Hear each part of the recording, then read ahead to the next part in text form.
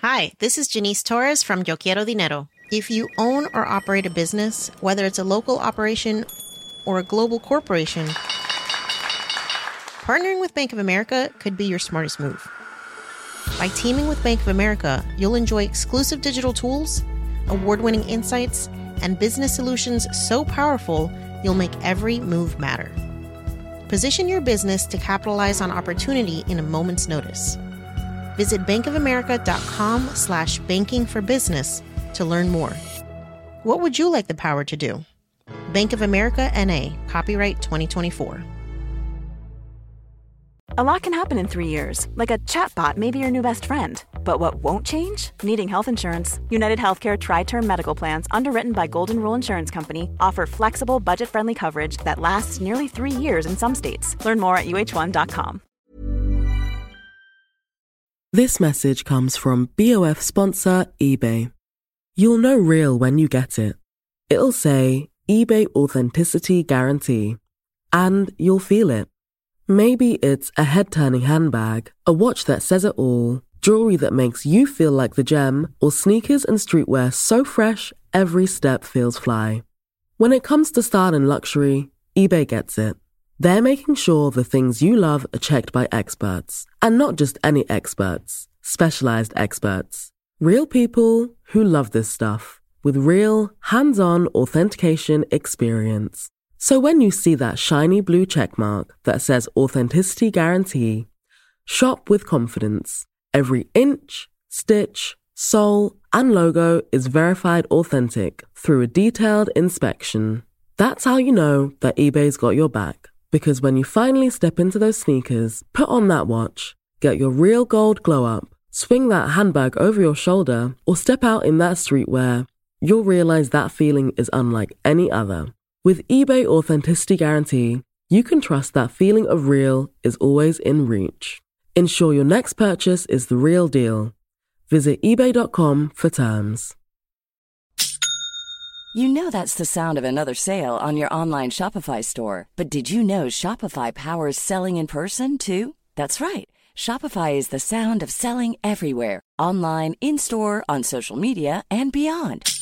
Shopify POS is your command center for your retail store. From accepting payments to managing inventory, Shopify has everything you need to sell in person. With Shopify, you get a powerhouse selling partner that effortlessly unites your in-person and online sales into one source of truth. Track every sale across your business in one place and know exactly what's in stock. Shopify helps you drive store traffic with plug-and-play tools built for marketing campaigns, from TikTok to Instagram and beyond. Plus, Shopify's award-winning 24/7 help is there to support your success every step of the way. Do retail right with Shopify. Sign up for a $1 per month trial period at shopify.com/BOF, all lowercase. Go to shopify.com/BOF to take your retail business to the next level today. Shopify.com/BOF.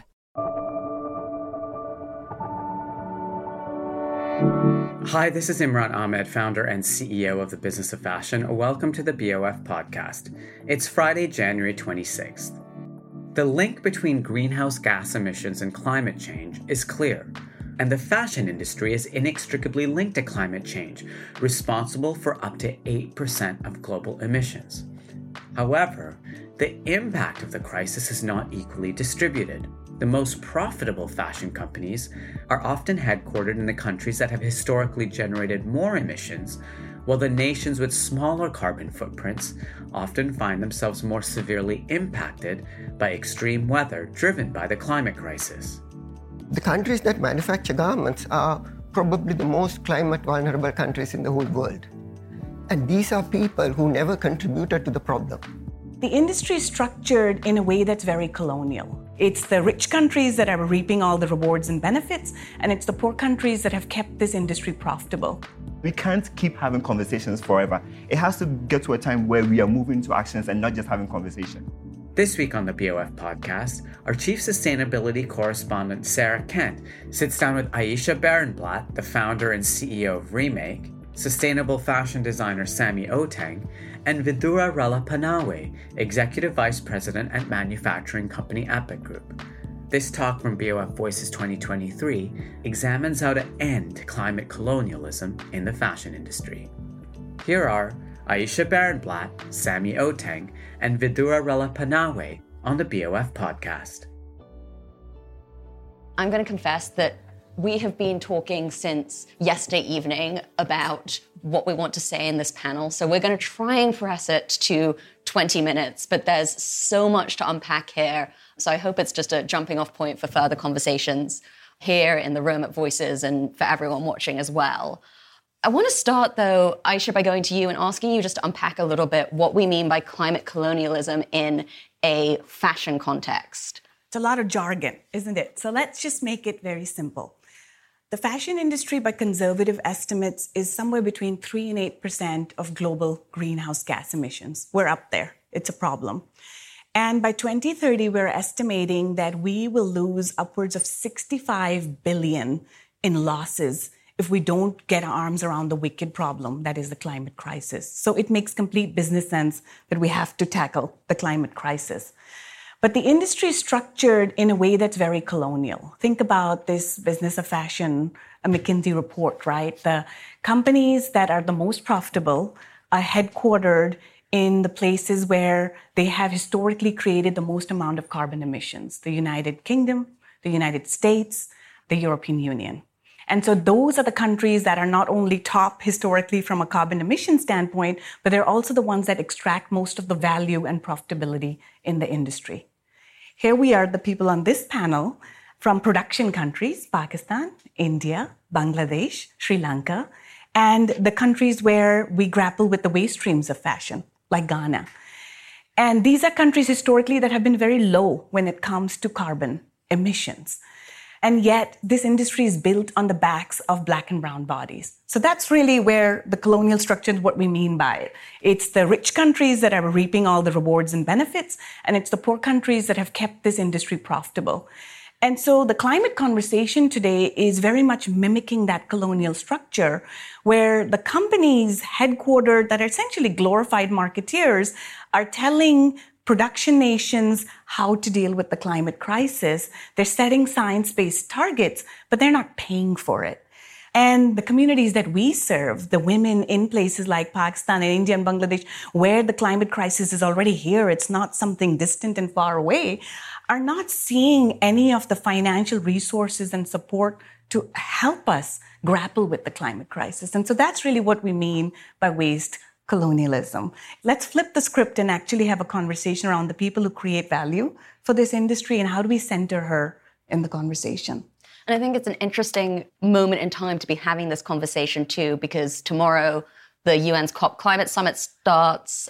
This issue of funding for poorer countries that have been less responsible for climate change but are now bearing the brunt of it very much on the agenda. But this conversation has not started happening to the same degree within the fashion industry yet. But I think we will start to see it happening more. And, Aisha, you laid out very clearly how this is happening at a production level. But Sami, you're sitting in Ghana.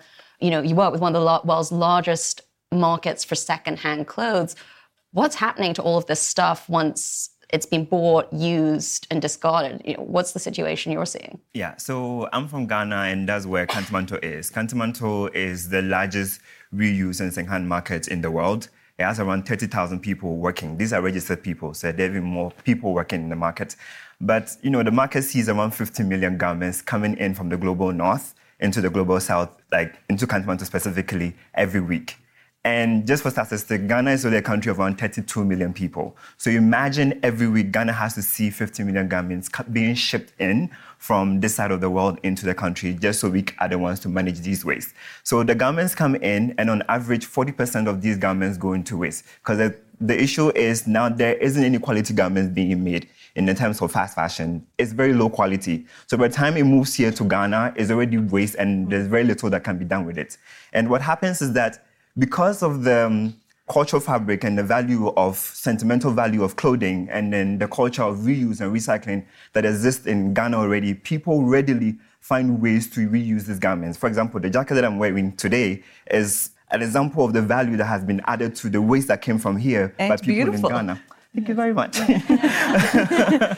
In Ghana. But what happens is that, if there's an influx coming in, the people have to now work at the pace of fast fashion. They can't work because there's value to it. They can't work because that's their culture. They're working because there's so much coming in, and they have to bear the brunt of this. And there's also, within the community, girls as young as 9 years old who have to bear, carrying 55 kg bills throughout the market, oftentimes leading them into fatal places, some of them dying whilst they're doing the work. But what happens is that there is no retail utopia. So no matter how, how much Ghana works or Kantamanto works to add value to these garments, 40% of these garments also end up going to places that they shouldn't be. So if you go to beaches, now beaches in Accra have turned to clothing soups. For example, this is a bag of clothing tags that were collected in just less than an hour of cleaning a small stretch of beach, no bigger than the space that we are in now. And this bag contains almost 1,000 tags.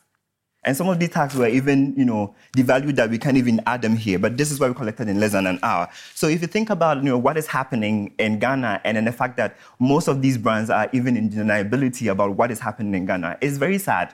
Because if you think about it, we've engaged with so many people. Tony talked to them about this. It's been years of conversations around what is happening. But there is a lack of responsibility. Most brands are not talking. Because the thing is, even if we cease making clothing now, what happens to the years, the decades of damage that has been done to our environment? And I think what's interesting here is that essentially what's been done is the problem across the board is being outsourced. So you've outsourced the production and the impact, and you've outsourced managing the waste. Yeah. And Vidura, I want to bring you in here because you're sitting within a manufacturer. You're being asked now to deal with these issues. Brands who have set targets saying they're going to cut their emissions are coming to you and saying, hey, you know where our emissions there are? They're in our suppliers, so please can you cut these emissions? But what does that look like for you? Yeah. So a bit of a background. Before I entered the fashion industry, I was a climate researcher. And I joined the fashion industry in 2006. And the work from a manufacturing side I started on climate is 2007. So quite a long time before the industry really put sustainability into the boardroom. But throughout that period, what we have seen as the structural problem, which is the colonial problem, has not changed. And what do I mean by that? Yes, it's true. The brands decide what targets that we as manufacturers should do. And if we don't have agency to set our own targets, how do you expect us to deliver on them? Right. So that's the starting point. If you think of this, when we talk about emissions, we talk about historical emissions. The countries that manufacture garments are probably the most climate vulnerable countries in the whole world. And these are people who never contributed to the problem. Right. Now, what we've done is that if you think about a value, so I'll give a good example. Let's talk about a completely linear value chain. $100 million company, 8% profit, say 8 million profits a year, $1 million. Tier 1 supplier, $450,000. Tier 2 supplier, $300,000. Okay, that will be like the value chain. Just to clarify for not everyone who spends all their time looking at this, Tier 2 being sort of material processing. Tier 2 is the mill that makes the fabric. Tier 1 is the one that makes the garments. So the biggest emissions is actually where the fabrics are. So the person, the company who makes the least amount of money from top line and bottom line has to spend the most amount of money, because the way we have distributed this responsibility is again coming from that colonial architecture. We tell you how much to deliver, you figure out how to do that. And we won't pay for it.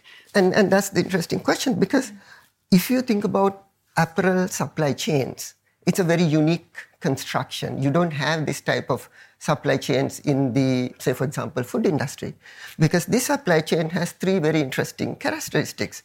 Disposability, because you want to decide, today I'm not buying anything from you, I'm going to buy from you. And this disposability is not just at company level, it's at country level.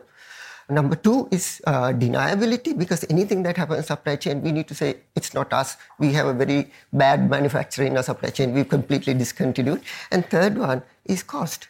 So we are looking at a supply chain that is designed, and we co-created it. It's just not just the brands. It's brands, it's the media, it's the manufacturers. We co-created a system that is useful for get very, very cheap garments into the market. Now we are trying to address a huge climate issue, sitting in the same business model, trying to keep same business relationships intact. And this is not going to work. Not going to work. It isn't working. Right? So we have, as we discussed earlier, 2030 targets are coming. Okay? Within now and 2030, that's just 6 years. Within that 6 years, there's quite likely 2 business downturns that will happen. So the actual time to do climate action is possibly 3 years. And we haven't even started. There is no way that any brand or any hardly any manufacturer will hit their 2030 targets now. I just want to repeat that because it's important. We were saying there is no way any brand or manufacturer is going to hit 2030 targets that global nations have agreed are critical in order to stave off catastrophic climate crisis. I just want that to sink in. So there'll be few manufacturers do it, but as manufacturing fraternity, we will not do it. So I want to step back a little bit and ask, what levers are there for change? Akam started this and said, regulation is coming and sustainability is on the agenda of every boardroom right now. Aisha, how are you seeing that filter through? What are you thinking about the impact of regulation? Do you think that is what is going to drive change? Yeah. I think we first have to really just humanize the issue for all of you, right? We're talking about 70 million, mostly women of color in the production nations, the communities that we serve, for who the climate crisis is here now. And so what does that actually look like? Factories are very hot to begin with, if you've ever been in a factory. And we've had record temperature heat, which means that there's more fainting, heat exhaustion. It's not a productive workforce. But, your life doesn't just end in the factory. It's also, if it's very hot at home, instances of domestic violence go up. And so this is the reality that you're dealing with. Then let's talk about episodic flooding, right? When 2/3 of my home country in Pakistan was underwater, what workers are saying is, well, we don't have the infrastructure to get to the factories. And if the factories are closed, we're not going to get paid. And by the way, for the last 20 years, we've already been making poverty wages and we don't have the safety nets to be caught. And so fundamentally, one of the things from a solution standpoint that we have to talk about is climate adaptation, not just mitigation. Every brand and retailer wants to talk about mitigation because they want to make money off the climate crisis. But our worker communities need climate adaptation resources. And by the way, not philanthropy. What we want is sort of equitable ways to make these communities whole. So that's one. I'd say the second is, I read this report, and I'm very sorry to say, in terms of the climate crisis, when McKinsey talks about for the fashion brands to join the Sustainable Apparel Coalition or to join the Fashion Charter, we have 30 years of experience knowing that voluntary multi-stakeholder initiatives where brands pay into the conversation and then set voluntary goalposts don't work. For 30 years, we have said we're going to make living wages a reality in this industry, and it's not happened. We can no longer just talk. What we need is enforceable binding agreements. We know what works. But to do that, we can't just sit around and have conversations anymore. And so not all regulations are the same. And going back to the colonial constructs, a lot of the regulation is coming from the European Union and the United States without actually sitting down with the communities that have the solutions, talking to the manufacturers, talking to the workers. I want to get Sammy's perspective here because I know you've spent a lot of time in France where they've been updating legislation to make brands responsible for the waste generated by the clothes they make. And you've been talking to regulators there to try and explain the situation in Ghana. What has that been like? Are you seeing your experiences represented in policies that are being made at an EU level that are dictating the shape of the industry? Yeah, I think for a very long time now, what has happened between, with conversations like this around building policies and regulations is that the conversations are so isolated. There's no access to these conversations. As Vidura mentioned earlier, the people bearing the brunt of all of these challenges are people back in my hometown, people in Pakistan, people in India, people in the global south. We are the ones bearing the brunt. So if there are conversations happening and they are happening at high levels and the people who are suffering, living the realities of these challenges are not part of the conversation, then we are not going anywhere. And I think, one thing that has happened with the conversation that we have in France so far is, people, because they are so isolated, they don't even see what is going on. And you can show visuals and media and all of it, but if you live in a space where the reality is not around you, you only look at the video, you feel sad and then move on. You don't, you move on to your life and then forget about what you just saw. And I think it has been, a hard conversation trying to get people to understand, because if you don't know it, then you don't know it. And that is what it has been. And another thing is, what you're calling for within EPR, which is the Standard Producer Responsibility, is, making it globally accountable. Because if you're building these policies and they are just in such a way that the spaces where this clothing are coming from is what is benefiting, then it's already flawed. Mm-hmm. That's where the changes should come in. And then one of the things that we're also talking about is being able to publicize production volumes. Because we talk about these challenges around fashion and fashion waste. But the truth is we don't even know how much, we are producing in terms of fashion. We say it's 100 billion to 150 billion. That's a 50 billion gap. Right. Who is there?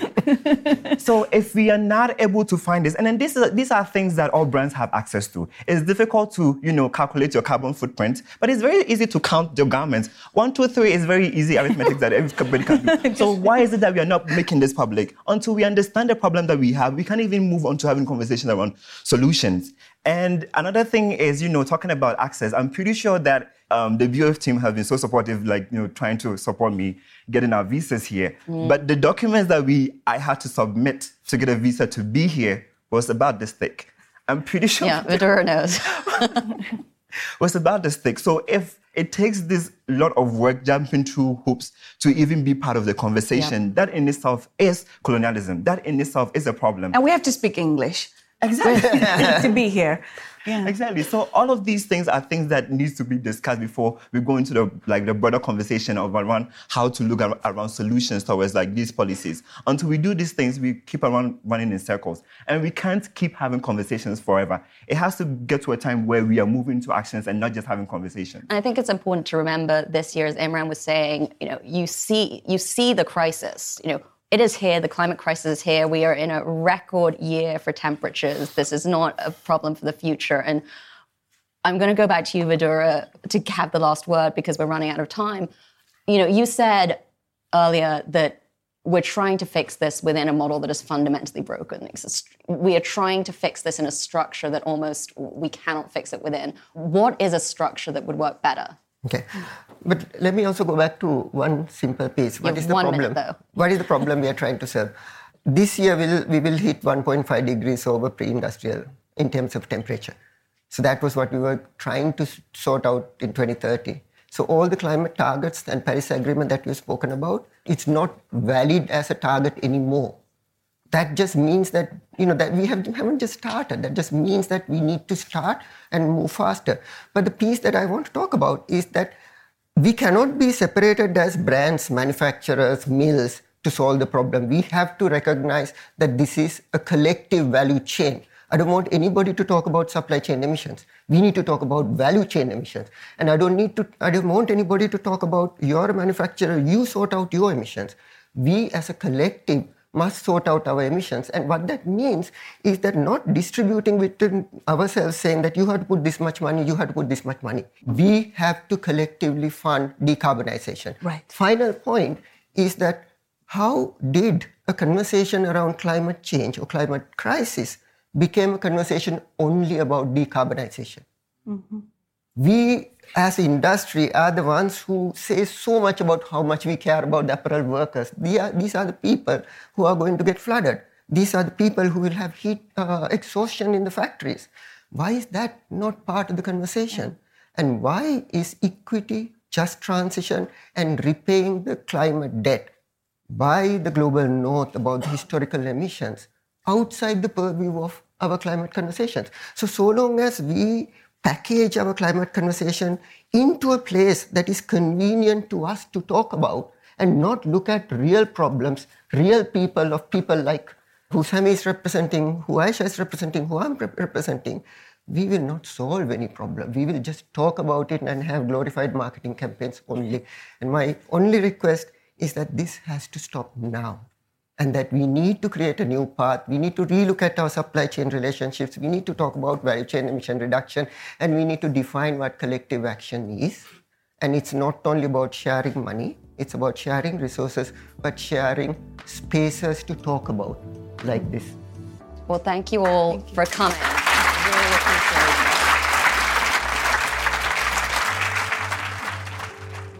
it. The BOF podcast is edited and produced by Emma Clark and Eric Bria in the BOF studio team.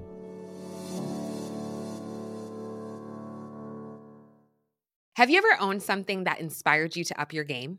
For me, I got a chef-grade range recently, and now I'm cooking new things every single night. Seriously, no cuisine is off limits. The point is, when we own exceptional things, they inspire us to do exceptional things. The all-new Lexus GX has an exceptional capability that will have you seeing possibilities you never knew existed. Its advanced technology and luxurious interior mean that wherever you go, you'll never go without. I can picture myself with a car full of groceries, cruising down the highway, soaking up the sun with the available dynamic sky panorama glass roof. Pure bliss. Live up to the all-new Lexus GX. Luxury beyond limits. Experience amazing at your Lexus dealer. Hi, this is Matt and Sean from Two Black Guys with Good Credit. From a local business to a global corporation, partnering with Bank of America gives your operation access to exclusive digital tools, award-winning insights, and business solutions so powerful you'll make every move matter. Visit bankofamerica.com/banking for business to learn more. What would you like the power to do? Bank of America, N.A., copyright 2024.